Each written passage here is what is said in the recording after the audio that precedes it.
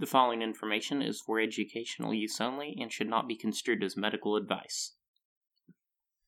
Hey everyone, this episode is going to cover ondansetron, also known by the brand name Zofran, a medication used for nausea and vomiting.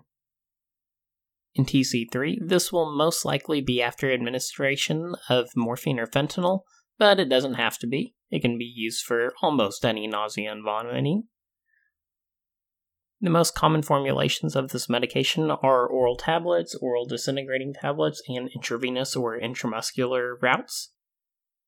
TC3 guidelines are pretty straightforward for ondansetron. They recommend a dose of 4 mg in either an orally disintegrating tablet, IV, IO, or IM every 8 hours as needed for nausea and vomiting. The guidelines are pretty specific about it being an orally disintegrating tablet and not a tablet that the patient swallows. Subsequent doses of the same 4 mg can be given 15 minutes after the initial dose, but no more than 8 mg can be given in an 8-hour period. So, a quick example to ensure clarity. If the patient is nauseous or vomiting, administer 4 mg of ondansetron. 15 minutes later, if the patient is still nauseous or vomiting, you can administer a subsequent dose of 4 more milligrams. If the patient continues to have symptoms, look for other possible causes or comfort measures that you may be able to provide. You'll have to wait another 7 hours and 45 minutes to administer a third dose, and then another 15 minutes after that for a fourth dose. A quick tip for nausea for patients in a moving vehicle such as an FLA, have them just pick a spot and stare at it. Being in the position they are where they're not facing the direction they normally would inside a vehicle and being in an enclosed area can a lot of times make someone nauseous. So have them pick a spot against the wall or the doors or just any kind of stationary area and stare at it, and a lot of times it does wonders to reduce nausea. I know it doesn't sound like much, but something to at least try. The Army Flight Medic guidelines aren't much more complicated than the TC3 guidelines. They advise to administer 4 to 8 mg intravenously with periodic mentions of intramuscular and intraosseous routes for patients with nausea and vomiting, so that's pretty on par with the TC3 guidelines. They also suggest administering 8 mg intravenously over 15 minutes every 12 hours for hyperemesis gravidum, which is severe morning sickness.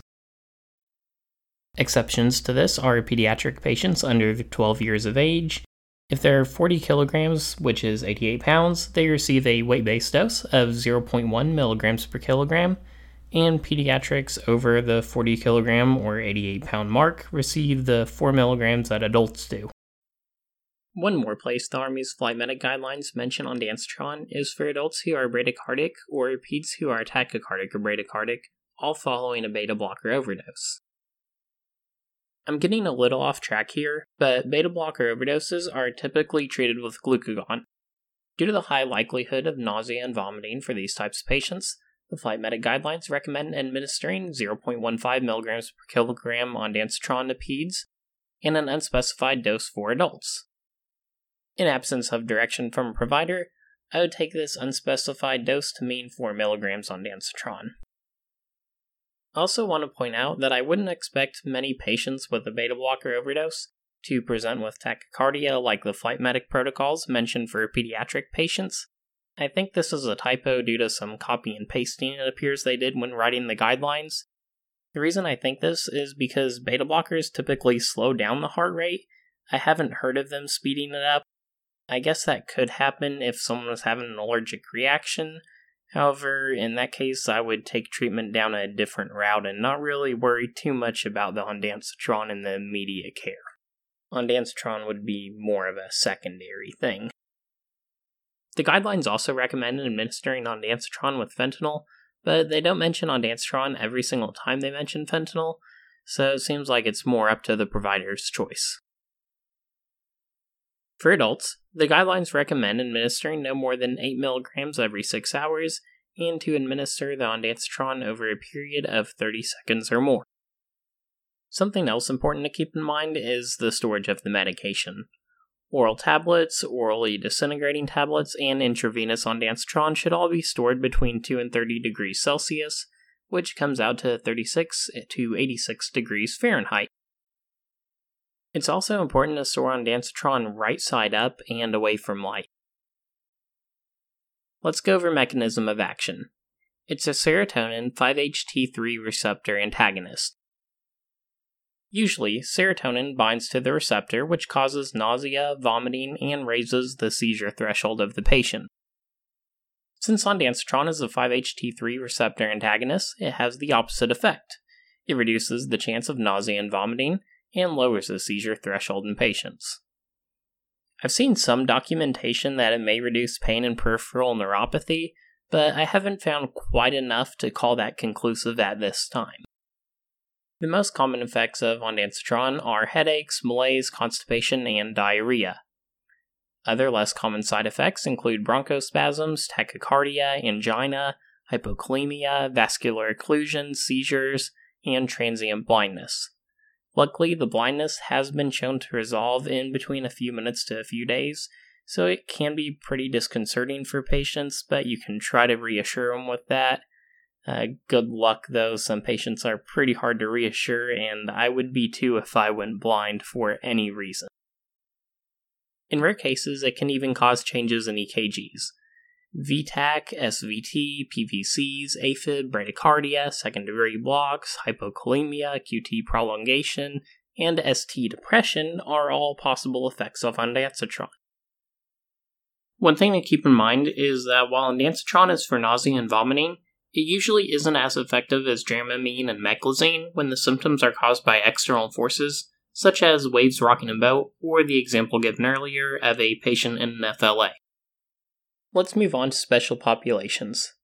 Ondansetron is safe for peds 4 years of age or older for preventing nausea and vomiting prior to receiving certain types of chemotherapy. There's evidence that it's safe for all peds between 4 and 18 years of age, but I was unable to find any FDA recommendations for these types of patients, so that's something I would want to ask a provider about before administering it. Studies on birth defects when ondansetron was given to pregnant women have produced mixed results. The safety of ondansetron in pregnant women is inconclusive.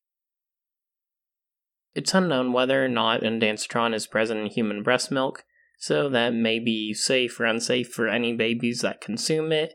The data still isn't in on this, so I don't want to speculate.